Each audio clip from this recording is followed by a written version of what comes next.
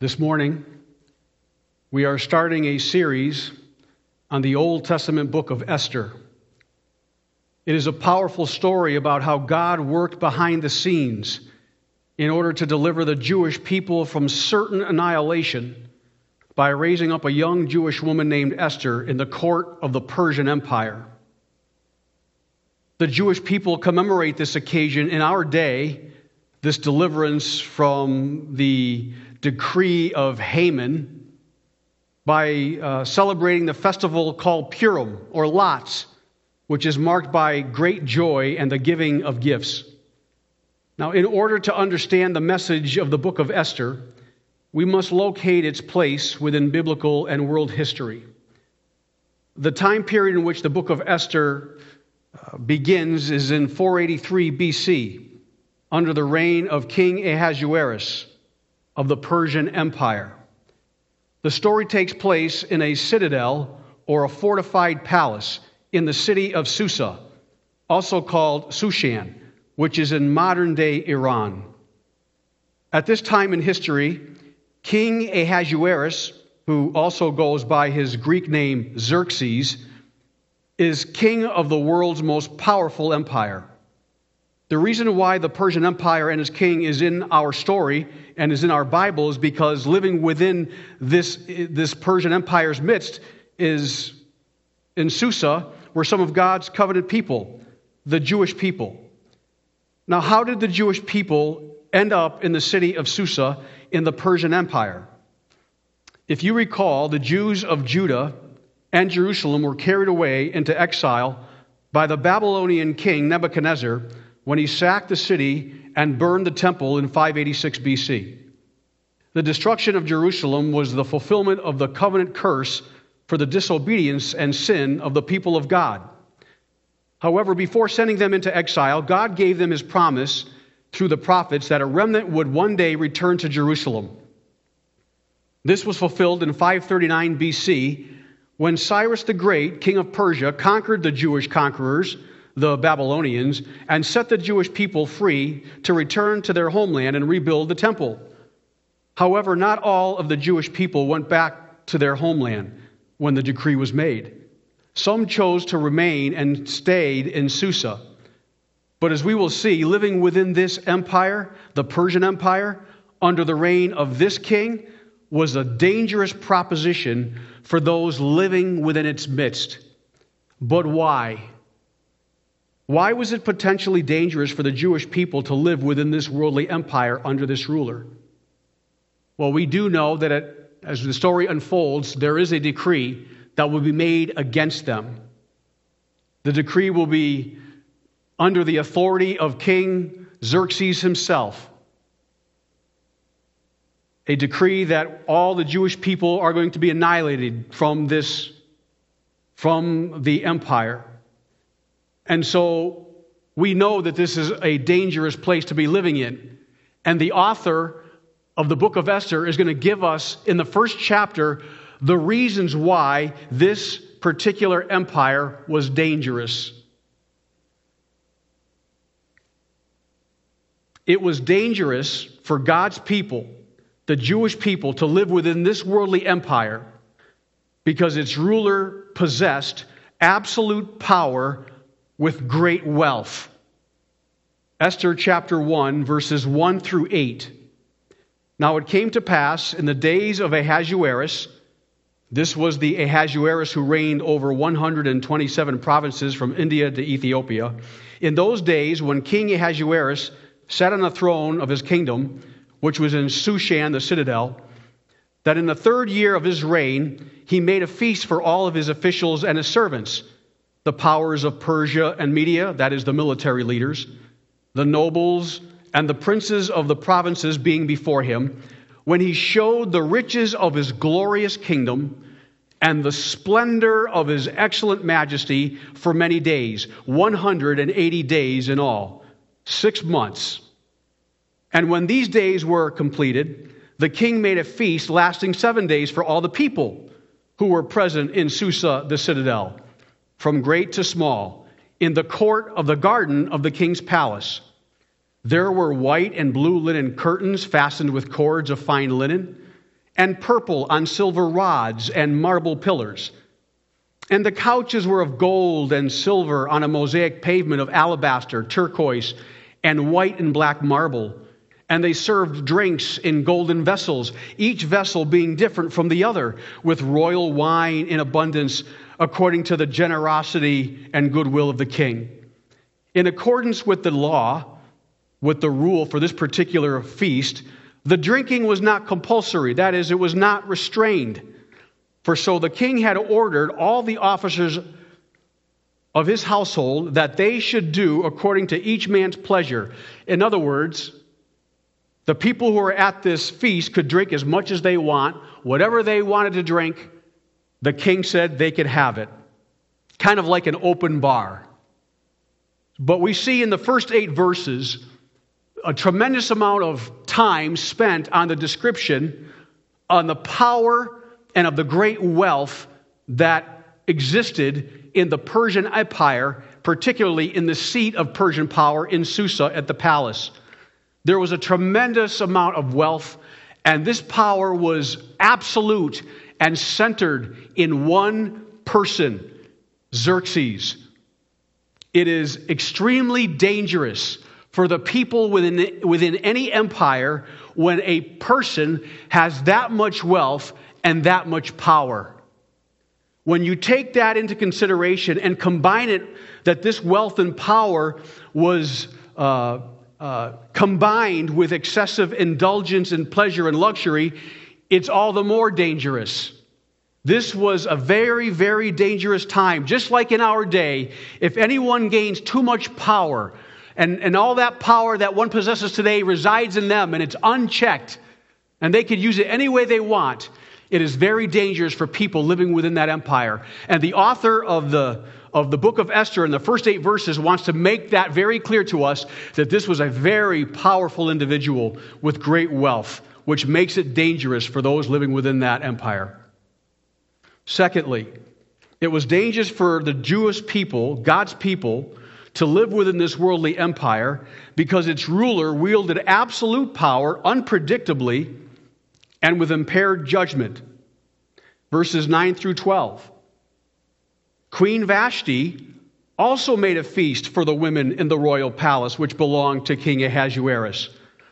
On the 7th day, when the heart of the king was merry with wine, he commanded Mehuman, Biztha, Harbona, Bigtha, Abagtha, Zethar, and Sarkis, 7 eunuchs who served in the presence of King Ahasuerus, to bring Queen Vashti before the king, wearing her royal crown, in order to show her beauty to the people and the officials, for she was beautiful to behold. But Queen Vashti refused to come at the king's command, brought by his eunuchs. Therefore, the king was furious, and his anger burned within him. Here we see that the king is in a drunken state. He's been drinking at this feast with other males with other males at this feast. And he decides on the 7th day, after a week of drinking, to bring his beautiful wife before all the drunken men so that everyone can look at her beauty. As he was showing in the previous 8 verses the great wonder and splendor of his empire, he now wants to show off his trophy wife. But Vashti refuses. It may be because Queen Vashti did not want to be paraded in front of drunken men. What woman in their right mind would want to do that? But the author doesn't give us a reason as to why Queen Vashti doesn't go. He's not concerned with her motive for not doing it. What he wants to show is the king, Xerxes, and the fact that he was drunk and he became angry. Here is a person in a drunken state using his power and commanding his eunuchs who were in charge of his harem to bring his wife to parade her before drunken men. Why would you do such a thing? It shows that the man with great power is not thinking properly. He is using his power unpredictably. And notice as a result, he ends up getting very angry. He's drunk and now he's angry. And he remains angry for the rest of the chapter. I know this because in Esther chapter 2, verse 1, it says this. After these things, that is, after chapter 1 is over, when the wrath of King Ahasuerus subsided, he remembered Vashti and what she had done and what had been decreed against her. It appears that after he has removed her from power because of her disobedience, he kind of second guesses and regrets the fact that he had removed her from power once his anger subsides. So he's been angry throughout this whole time when he is refused by Queen Vashti to come to the party, when he asks her. All of this is to show is that this king, this ruler, wielded his absolute power unpredictably and with impaired judgment. Whenever a ruler has great power and great wealth, and he uses it unpredictably and with impaired judgment, it is never good for the people living within that empire. Thirdly, it was dangerous for God's people to live within this worldly empire because its ruler could have his absolute power skillfully manipulated by others. Verses 13 to 21. Then the king said to the wise men who understood the times, "What shall we do to Queen Vashti according to the law? Because she did not obey the command of King Ahasuerus brought to her by the eunuchs."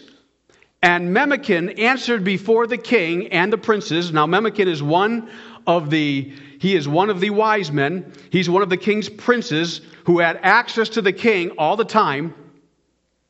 He said this, "Queen Vashti has not only wronged the king, but also all the princes and all of the people who are in all of the provinces of King Ahasuerus. For the queen's behavior will become known to all women, so that they will despise their husbands in their eyes. When they report, King Ahasuerus commanded Queen Vashti to be brought in before him, but they did not come. This very day," Memucan continues, "the noble ladies of Persia and Media will say to all the king's officials that they have heard of the behavior of the queen. Thus there will be excessive contempt and wrath.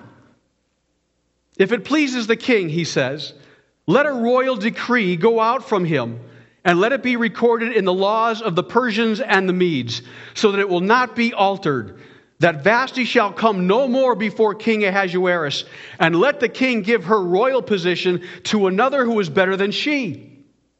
When the king's decree, which he will make, is proclaimed throughout all of the empire, for it will be great, all the wives will honor their husbands, both great and small." And the reply pleased the king and the princes, and the king did according to the word of Memucan.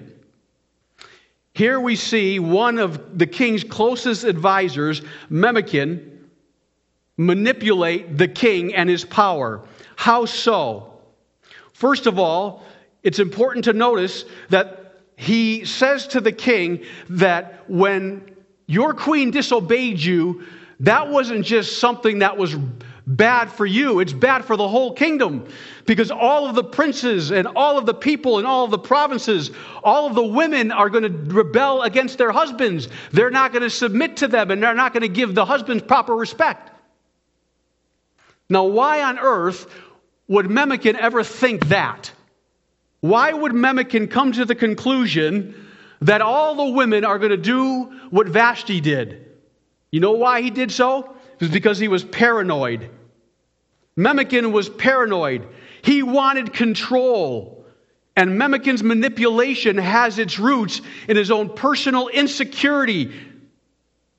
He wanted to maintain control, and he was afraid that somehow by Vashti disobeying the king, that all women throughout the empire were going to do the same. But there was nothing that would lead anyone to logically come to that conclusion.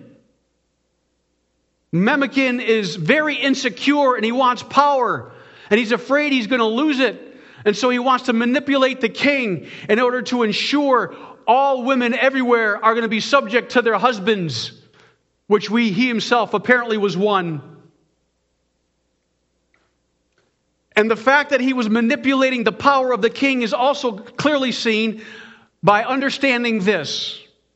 In the Persian Empire, Persian kings often selected their wives among the noble people within their empire.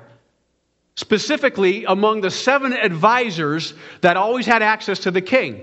It would be safe for the king to select a wife from among one of the nobles that he knew and could trust.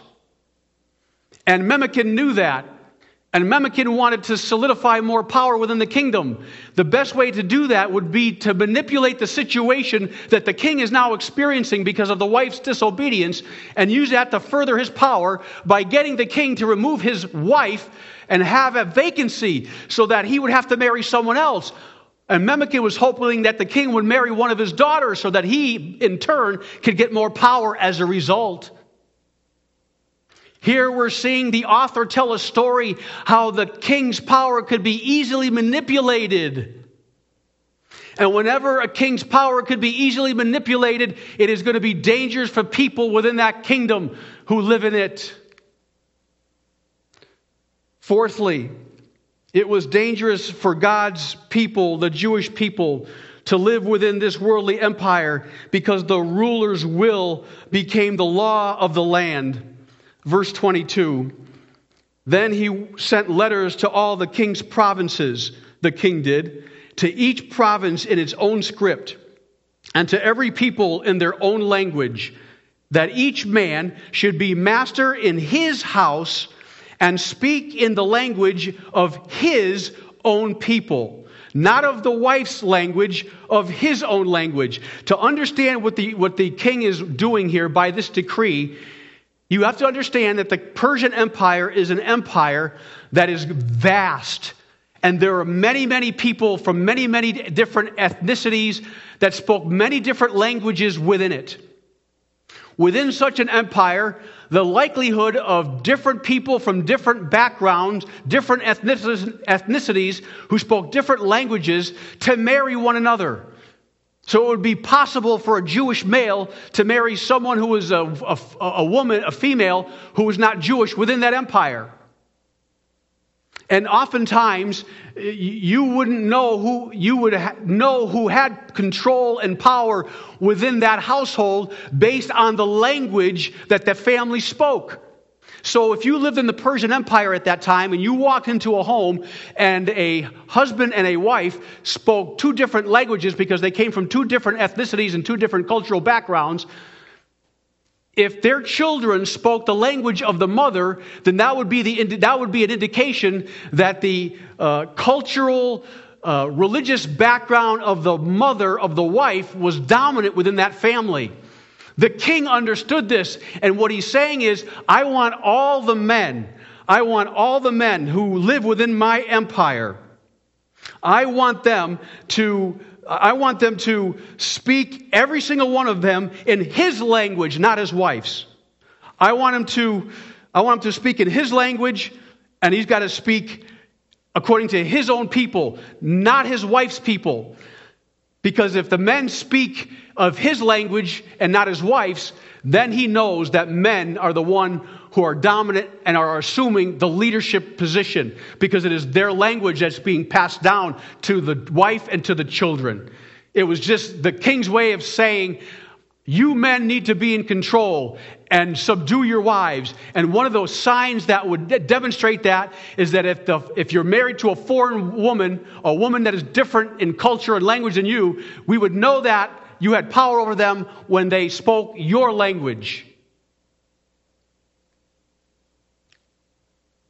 This was dangerous because now the emperor, the king, Xerxes, his will became law of the land.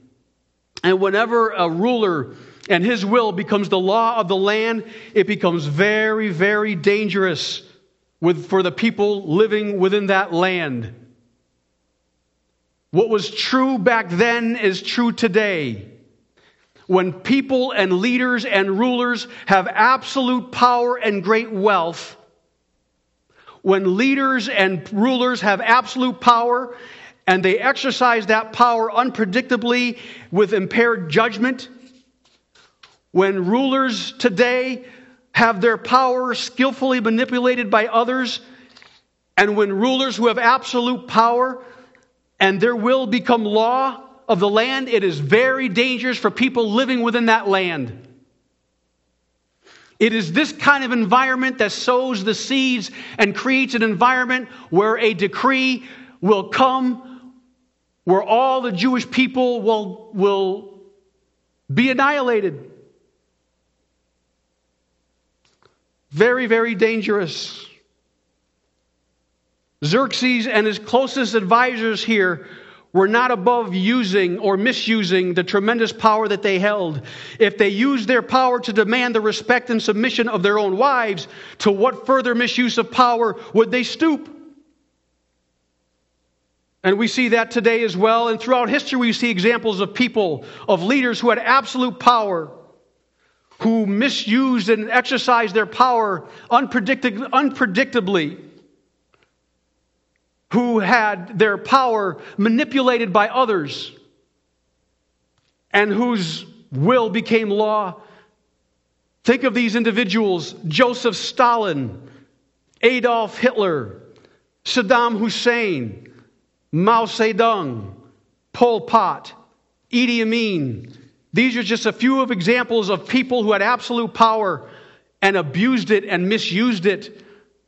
And many people, as a result of their leadership and the decrees that they have made, died as a result. This was a very dangerous time for the Jewish people. And if someone becomes very powerful today and has absolute power within their own realm, it is dangerous for those people living within that realm today as well. It's always been that way. And here we see the author telling us that the Jewish people are living in a land that is very, very, very dangerous for them to be living in. The seeds have been sown for a decree like the king of Xerxes, where an annihilation of all people can take place. In this story, the author of Esther uses confrontation between Xerxes and Vashti to illustrate the tyrannical leadership of the Persian king and his closest advisors. But most of us are not going to be put in positions of such power. But that does not mean this story is not relevant to us. Because the author chose an illustration that involved husbands and wives in the Persian Empire, it would be wise to consider the issue of power and leadership in marriages as well. It is interesting to observe that both the first chapter of Esther and the letter written to the church at Ephesus in the New Testament discuss the subject of a wife's respect for her husband. But the difference between these passages in how wifely respect is attained is significantly different. In the passage of the book of Esther, a wife's respect for her husband is accomplished by force, in order from a royal decree. In Ephesians chapter 5, it is much, much different. In Ephesians chapter 5, verses 21 to 23, it says this: "Submit to one another in the fear of God," or out of a reverence of Christ. Husbands and wives ought to submit to one another out of a reverence for Jesus Christ. Well, what would that look like? The rest of the passage explains it. Wives, submit to your own husbands as to the Lord. For the husband is head of the wife, as also Christ is head of the church, and he is the Savior of the body. Therefore, just as the church is subject to Christ, so let the wives be to their own husbands in everything. Husbands, love your wives, just as Christ also loved the church and gave himself for her, that he might sanctify and cleanse her with the washing of water by the word, that he might present her to himself a glorious church, not having spot or wrinkle or any such thing, but that he should be holy and without blemish. So husbands ought to love their own wives as their own bodies. He who loves his wife loves himself. For no one ever hated his own flesh, but nourishes it and cherishes it, just as the Lord does his church. For we are members of his body, of his flesh, and of his bones. For this reason, a man shall leave his father and his mother and be joined to his wife, and the two shall become one flesh. This is a great mystery, but I speak concerning Christ and the church. Nevertheless, let each one of you in particular so love his own wife as himself, and let the wife see that she respects her husband. Respect here is to be the response of a woman toward a man who loves her as Christ loved the church. The New Testament reveals a principle of reciprocity, mutual submission to one another, as the basis for a woman's respect for her husband. A well-known evangelical scholar once said, "I believe in a wife submitting to her husband, but I don't believe the husband ever has the right to demand it. In fact, I know that when I am worthy of submission, my wife submits, and when I am worthy of it, she does not. When I am unworthy of it, she does not. My responsibility as a husband is to be worthy of her submission." How different is it to be the attitude of a Christian man toward his wife compared to the men of the Persian court?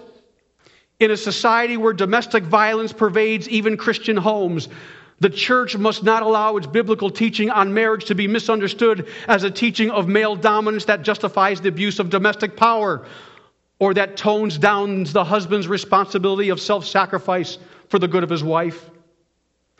Esther chapter 1 teaches that whether as a husband or a wife in the privacy of your own home, whether you're a spiritual leader in the church, a CEO of a large corporation, or the head of a state or of a great nation, we are to resist the temptation of misusing our power for the satisfaction of ungodly lust in any of its forms. May that be the truth today in every single one of our lives. No, we're all not going to be like Xerxes. He had power and he misused it, and the consequences of it were great because he had so much influence and power. But every single one of us does have power to some degree. We have our marriage, we have our relationships with others in the workplace, and we have a responsibility before God to make sure that we handle that responsibility in a way that honors and pleases Him. May that be the case in all of our lives today. May the Lord Jesus Christ bless you and be with you this day. Amen.